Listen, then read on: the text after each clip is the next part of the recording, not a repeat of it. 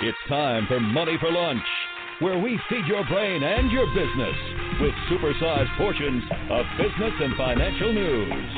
Now your host, Bert Martinez. Welcome back, or welcome to Money for Lunch. Either of those, I think, are appropriate. Anyway, it's good to have you here, my friends. Thank you so much. Let's see what's happening. A lot is happening.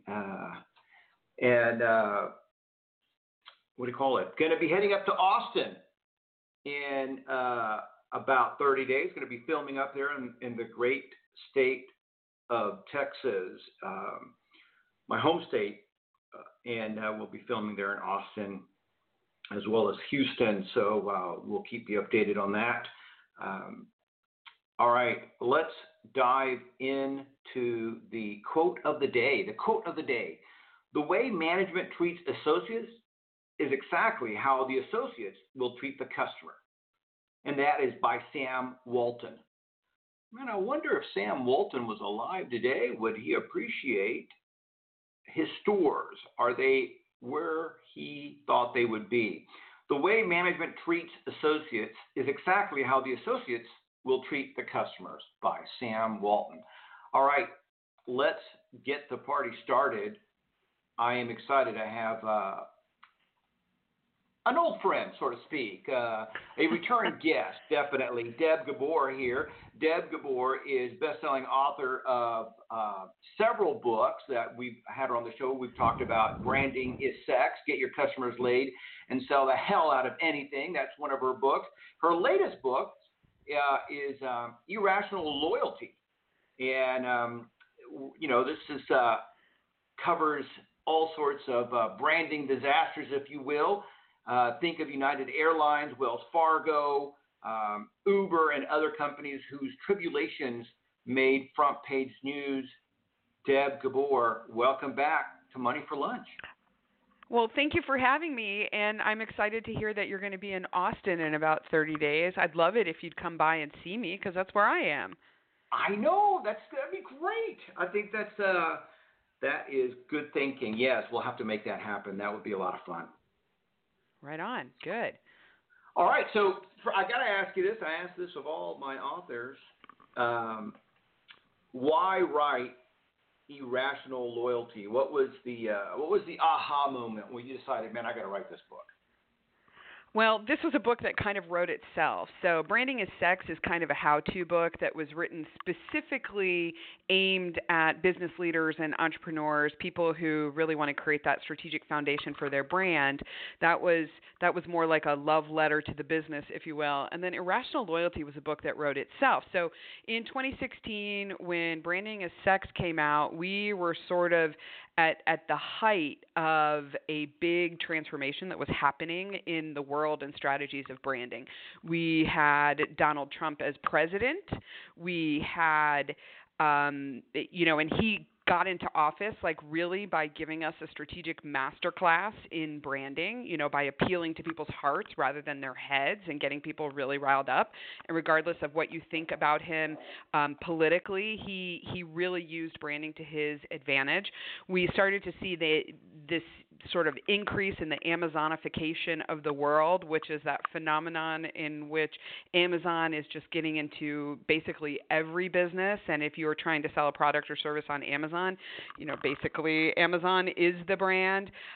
We saw a lot of hotly charged political debates that companies and brands like retailers and large companies were falling down on one side or another of the issue. We saw the Me Too movement sort of pick up steam, and depending on where business leaders or their companies fell on either side of those things, we saw a big sort of sea change in brand relationships. So this was a book that sort of wrote itself. And over the last couple of years, between 2016 and 2019, when this book came out, I sat back and watched things happen at, you mentioned United Airlines, you mentioned Wells Fargo, you mentioned Uber.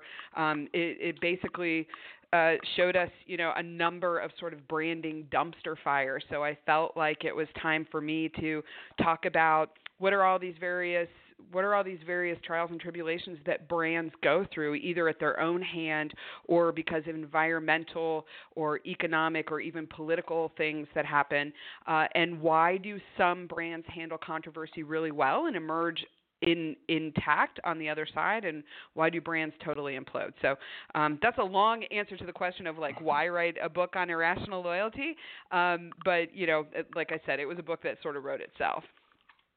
Yeah, and I do like what you said there about Trump. I mean, there is so much to learn about Trump.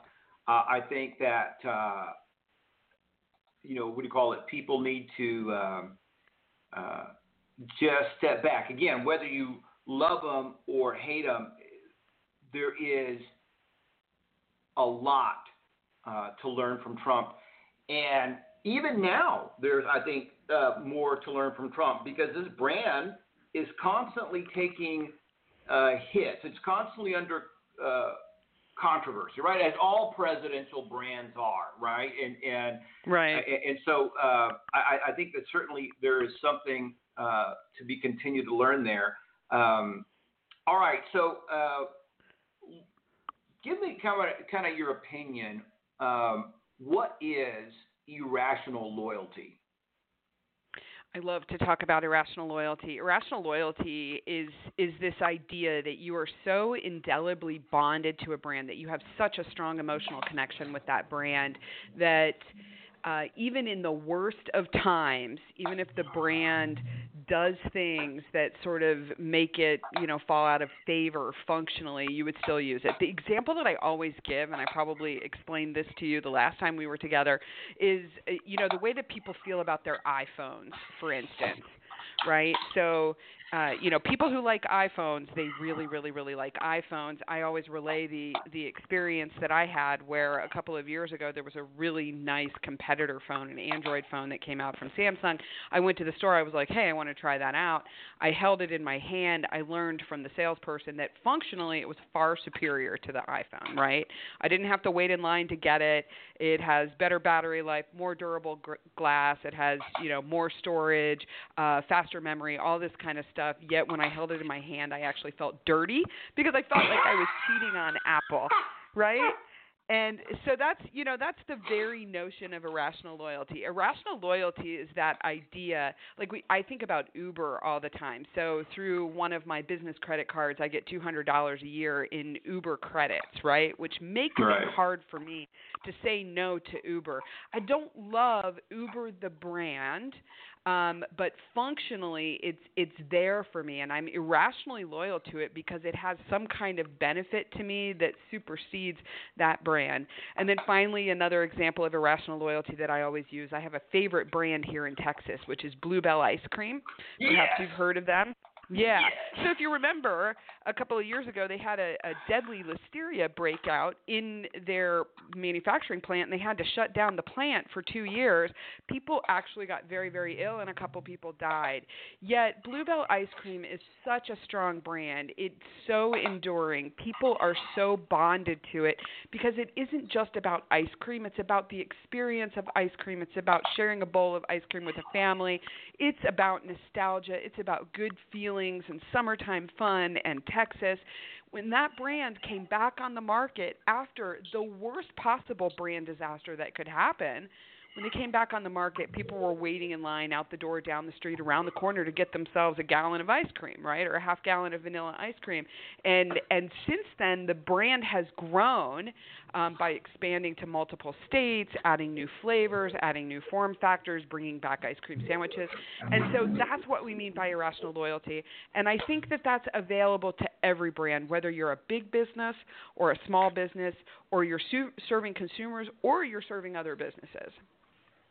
Yeah, and what's interesting too, back to what you said about how some brands handle setbacks better than others.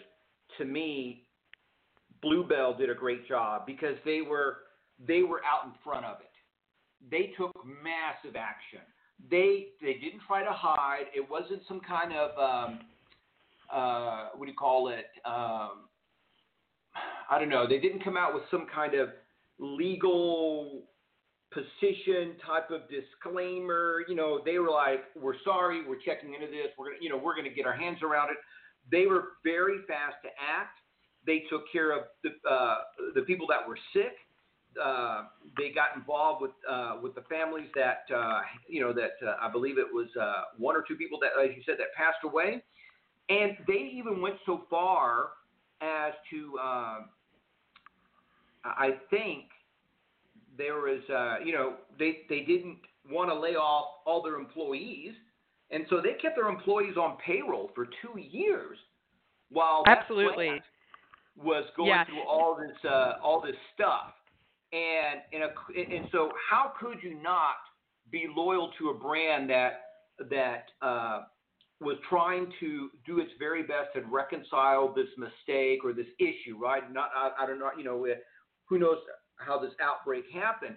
And I think this is a great, example of how you take that lemon and convert it to a lemonade of trust.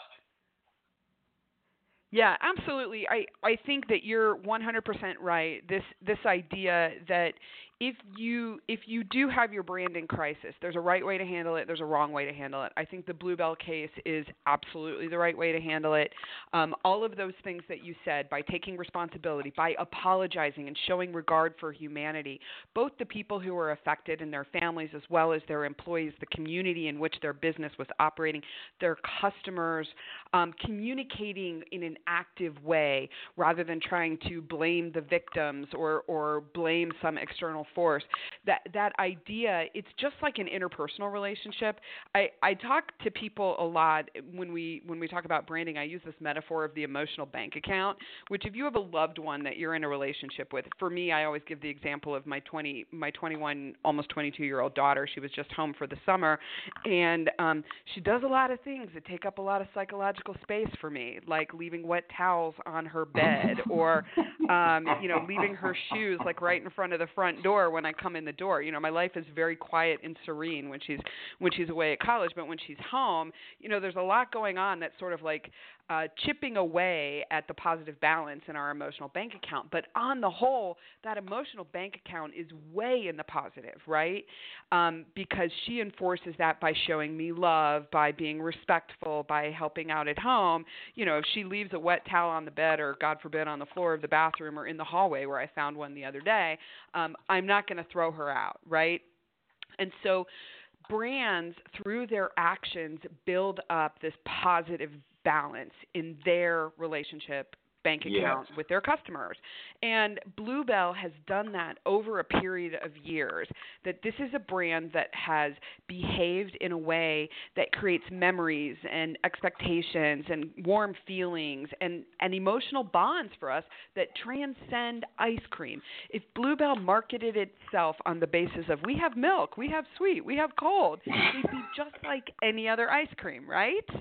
Right. But it's nostalgia, it's fun, it's family connections, it's warm, it's small town, it's hometown, it's Texas, it's all of these things that fill up that bank account with its customers. And so when the worst kind of brand disaster happened to them, they were able to endure that and, in fact, grow from that relationship because they had enough stored up in that positive bank account. And so, what we see happening today, especially, going back to this hotly politically charged environment, you mentioned the Trump brand, what we're seeing is that companies and brands that have either purposefully aligned themselves with that brand or not purposefully aligned themselves with that brand, but through their behavior, it looks like they're aligning themselves through that brand indirectly. We're seeing potential damage to those brands happening, which that's what I mean by this brand new world, pardon the pun, but this brand new world where if you're managing a brand, no matter the size of your company or what industry you're in or you're serving consumers or other businesses, you have to be really, really thoughtful, strategic, deliberate, and mindful of how you are showing up in the market with a set of values and beliefs. And what do you want your behaviors? What do you want your actions? What do you want your marketing? What do you want your experience to say about you as a brand? Yeah. All right. So how does a company go about creating this irrational loyalty? I mean, I like the example that you gave with your daughter. So should we start thinking in that way, that I am depositing good emotional, checks into my customer's bank account?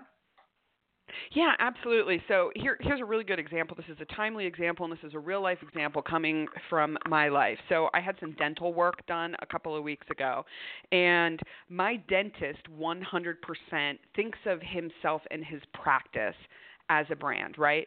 From the minute I walk in the door and I am greeted with like good lighting, this like amazing customer waiting room, which is clean and modern and doesn't have 20-year-old magazines like my old dentist's office did, right? And children's highlights magazines, you remember this? Yes. And, a coffee maker and fresh water and all that kind of stuff, to like going and sitting in the chair and having the ability to pick the music I want to listen to from a Pandora station, to like he placed a personal follow-up call to me yesterday to ask me I had a crown done and I have the temporary in. He called to ask me to follow up. How's that tooth doing? Do you have a follow-up appointment scheduled? I want to let you know that I'm that you're a valued patient of mine. I look forward to seeing you next time. Here's my cell number, et cetera, et cetera.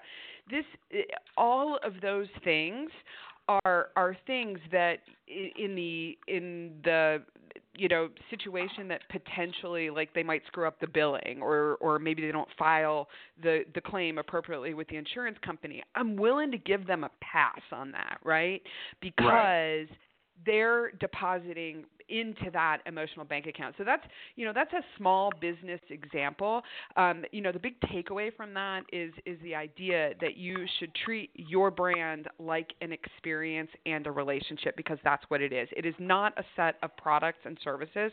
Yeah, that's part of it, and 100% you have to deliver on those things, and you have to meet your customers' expectations for, what you have to deliver. But above and beyond that, that relationship and that bond is what creates that uniqueness for the brand that differentiates you from your competitors. Yes. You know what? And I think when you look at it that way, it sometimes makes it easier to pick up the call, or pick up the phone and make that call, or do whatever you need to do to make that customer have a good customer experience, a feel-good customer experience, right? And real quick, I want to shout out the book real quick. It's called Irrational Loyalty: Building a Brand That Thrives in Turbulent Times. And I love that title because really, if you're going to have a business of any success, sooner or later, you're going to have some turbulent times. I mean, that is just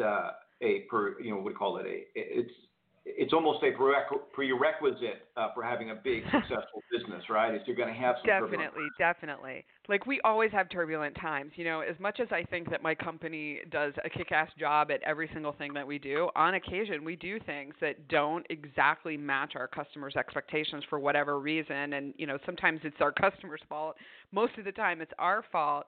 If we have a solid relationship, if we have a foundation of trust and accountability and a deep emotional bond, like a level of indispensability to our clients, they're willing to work through those turbulent times and those disasters and trials with us.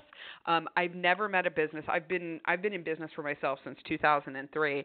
I've never had a year where we didn't have like some kind of a screw up. Yet my clients stay with us year after year after year, and we have very, very strong irrational loyalty among a lot of our clients, where we might work with them at one company, and then they have a financial event and they start another company, or they move to another company and get a promotion at another company, and they take us with them. And it's especially, the interesting thing is it's especially the ones where we have endured some kind of trial together, like we've been in the trenches together in terms of overcoming something, where we have the strongest relationships. So I don't advocate for companies trying to create disasters. However, the way that you create that strong foundation where you're indispensable to your customers and your clients, where they're irrationally bonded with you, you can really leverage that into long-term success to increase the lifetime value of those customer relationships too. Absolutely. And here's the deal. And I can't remember what the statistics are, but I believe it's 3 times more expensive to acquire a new customer than it is to keep an old customer.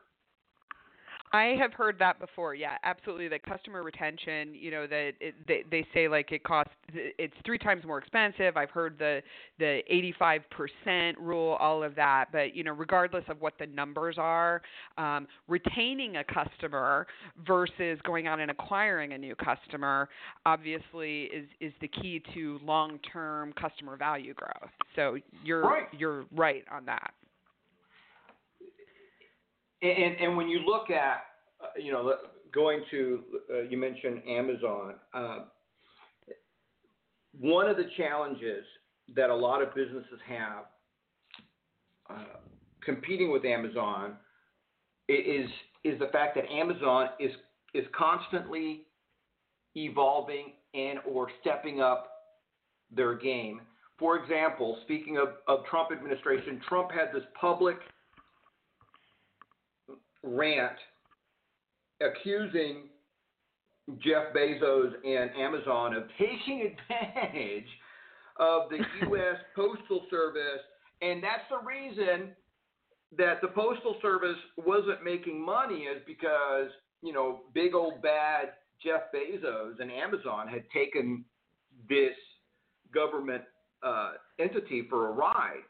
And what I love is that Jeff Bezos didn't get in the mud with him, didn't do anything other than started doing less business with the U.S. Post Office, started outsourcing the delivery of Amazon products.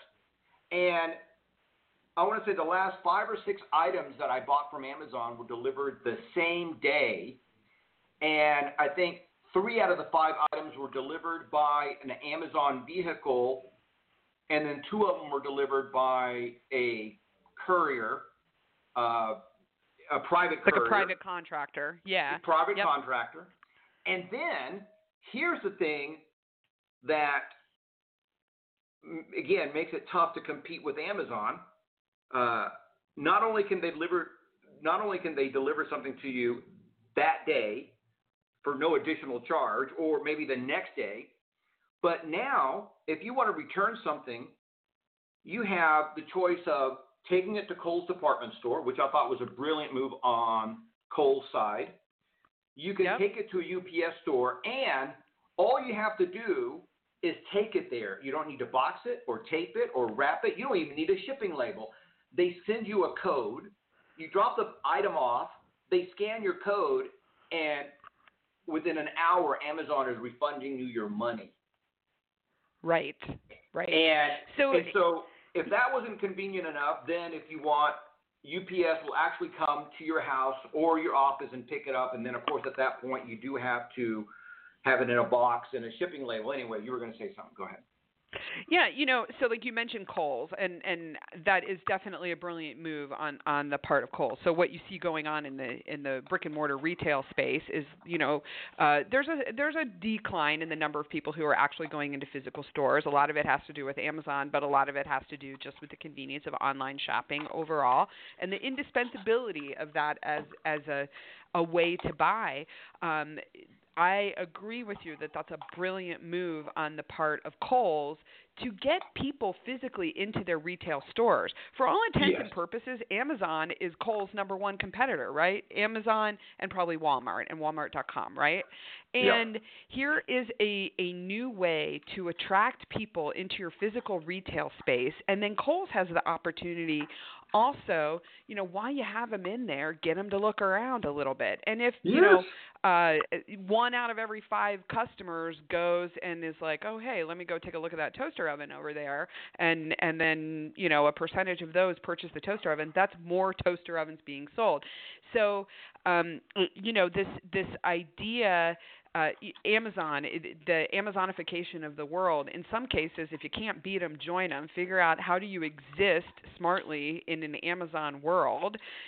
Amazon has made itself 100% indispensable to customers. I would say, like, based on that explanation that you gave of your own recent Amazon experience where 5 products came to you the same day, absolutely, they have, like, sort of permeated your life.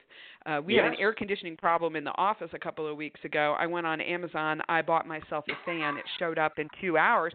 And the people that I work with were laughing at me. And I was like, I do that. Like, I spend more money if it's more convenient. And that's growing Amazon's business. It's bonding me closer to them. All of these things. At the same time, like the if you can't beat them, join them scenario with Kohl's, like, figure out a way that you can live in an Amazon world and take advantage of the footprint that Amazon has created. And the last thing I'll say about this whole Amazon conversation, you started out by talking about how the president was criticizing Jeff Bezos for snowing the U.S. Postal Service. So Amazon's like, all right, we're going to just disintermediate the Postal Service altogether, and we're going to figure out a way to get goods to people faster than in 2 or 3 days.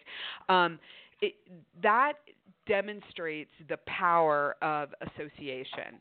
And you can associate yourself with other people, with ideas, with causes, with issues, with values that can add value to your organization. You can also associate yourself with the same that can detract value from the organization.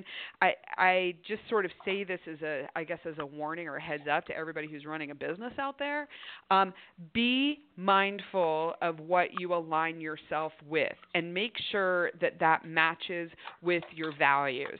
So if you remember last fall when Nike did the campaign with Colin Kaepernick, or I guess that was last spring with Colin Kaepernick, and we had a bunch of middle-aged guys burning their Nikes on Twitter, right? And everybody was like, don't buy not everybody, but there was like an outcry. A lot of people who were like, all right, boycott Nike. People were taking to social media to register their dislike for Nike the brand because of their dislike for Nike the brand. At the same rate as people were raising their hands to applaud them for that action, a lot of folks surmised, especially people who are on the negative end of that, who were saying, like, this is Nike shooting themselves in the foot, again, pardon the terrible pun, that this was going to be the death of Nike. But what we saw was, this was like a mic drop moment for the marketing team at Nike. They knew exactly what they were doing by standing for something, by associating themselves with a particular issue, by particular cause, and associating themselves with Colin Kaepernick, who has sort of become a poster child for inclusion and understanding and things like that. And so they alienated a whole bunch of people, but they were okay with that because the people that they became closer to, they created stronger, closer emotional bonds with,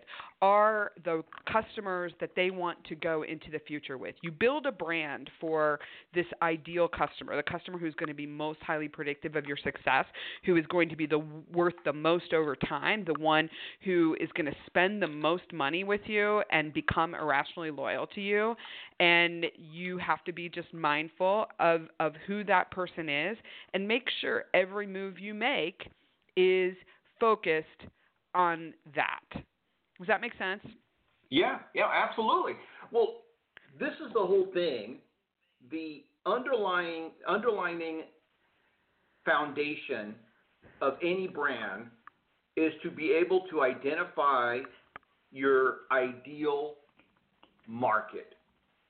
And that ideal market may shift or change over time as the brand itself changes, right? I mean, Apple at one point was just a computer company, and now Apple is more than that, right? They do phones, they do computers, they do music, they do movies, and so on. But so this is, I think, the number one mistake that small businesses make is that they're afraid.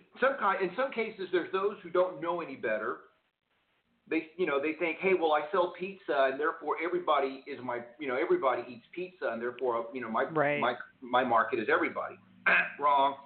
So there's those people who just don't understand, and then there's those people who are afraid. And when I say afraid, they're saying, well, if I identify my market, it's going to shrink, and therefore I'm going to lose money. And so again, they're afraid, or they're mistaken, or they don't know how to identify their ideal audience, and therefore they can't seem to build their brand because they don't stand for anything. Right. And that's what I call the ideal customer archetype. You build the brand for that one ideal best customer. We all own Apple stuff. Like, I'm standing at my desk right now, and I have like 5 Apple things in front of me, and they're all amazing, and I love them. However, I am not Apple's ideal customer. They get me anyway, right? But their ideal customer is likely a male, like probably somebody who is like very self-expressive and potentially in a creative field. It's definitely someone a lot younger than I am. They're getting me anyway, but you can look and see that they've aimed the brand at this one person. Back to Nike. Nike is a brand. Think about it. Nike has so many different product lines and markets that they sell in. They sell athletic shoes to middle-aged women from Austin, Texas, like myself. They sell to high school athletic directors. They sell to the NFL. They sell custom golf clubs to very high-end golfers. The list goes on and on and on. But the Nike brand, if you look at it, regardless of which segment it shows up in and which channel it's sold through, the Nike brand always stands for exactly the same thing. And it really is about tapping into that inner athlete inside of all of us. We aspire to be that inner athlete, and they get us. Nike is great about being consistent across all of those different segments because they have a very, very, very strong brand foundation, and that brand shows up consistently in marketing in all of those different markets and channels and categories, right? And so that is available to emerging businesses, small businesses, this idea of pointing your brand at that singular ideal customer and making choices about that, because it gives you the benefit of consistency, right? And if you know who you are for, you understand what their values and beliefs are, and you can align your brand directly to those people based on their values and beliefs. And I'm not just talking about their general values and beliefs, but their values and beliefs relative to the category that you're in, right? So, yes. This is really, really important. Understanding like what is the sandbox that you're playing in, who is that customer that I'm going to aim this brand at, understanding how you become part of their self-concept. That's what's going to create a strong brand. So, the shortcut for anybody who is listening to this, the shortcut for doing this, it really is just like this 5-step process. First step, figure out what category are you in, right? So really draw a strong sandbox around who you are. That's your niche. That's your category. If you're, you use the example of the pizza restaurant. Well, are you a pizza restaurant that specializes in maybe, like exotic pizza flavors for home delivery or something like that? Define your category. Then the next thing is, who is my ideal customer? And how do you figure out who that is? You ask, who is the customer who is most highly predictive of my success? Who is this brand built for? What do they look like? Where do they live? What do they care about? What does a day look like for them? What are their values and beliefs relative to the pizza category? Is it that they're interested in the source of the food? Is it that variety is a value that's important to them? Is convenience important to them? Things like that. That will define what the brand is, and to some extent, it'll define the business model. And then the third piece is to ask these three. I call them the magic brand swagger questions, but the three questions. Number one, what does it say about that person that they use your brand? So what does it say about that ideal customer that they order pizza from you, right? Versus what does it say about somebody that they order pizza from Domino's? What it says about them that they order pizza from Domino's, that the number one thing that they value is that the pizza gets there fast, right? And that they're willing to put aside any beliefs they have about the quality of the food or the taste or the variety, right? The second question that you ask is, what is the one thing they get from us they can't get from anyone else? So the one thing that people get from Domino's that they can't get from anyone else is this brand promise guarantee, 30 minutes or less, or it's free. Right? But what's the one thing they get from your pizza restaurant that they can't get from anywhere else? What makes you indispensable to them? And then the third question, this is the branding is sex question, is think about your customer, that ideal customer. Think about them and ask the question of how do you make that customer a hero in their own story? They're trying to create a life story for themselves. And so let's say your ideal customer for your mythical pizza restaurant is a suburban mom who, her biggest goal in life is to be seen as the coolest mom on the block. How does your pizza make her the hero in that hero story of being the coolest mom on the block? Is it because, she's able to serve gluten-free bubblegum flavored pizza to her kids and her friends, and she's what gives her bragging rights basically? And then the final step 5 there, is dialing it in by really understanding what is the personality of that brand? How is that brand going to show up? How does it speak? What does it look like? What color is it? What kind of photography does it use? What personality traits does it have? Is it fun and lighthearted, or is it more serious and maybe a more authoritative? But that is the whole strategic branding process. All together for you. If you do only that, then as a business, you are so far ahead of so many others in your category. Yes, absolutely. And I love that. I love that you gave those 5 points there, because I was going to ask you about exactly what are the steps. So I'm glad that you gave those 5 steps.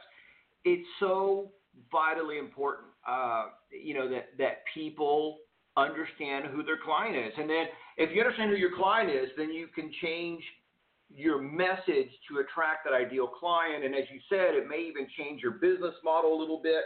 And what's one of my favorite brands is FedEx.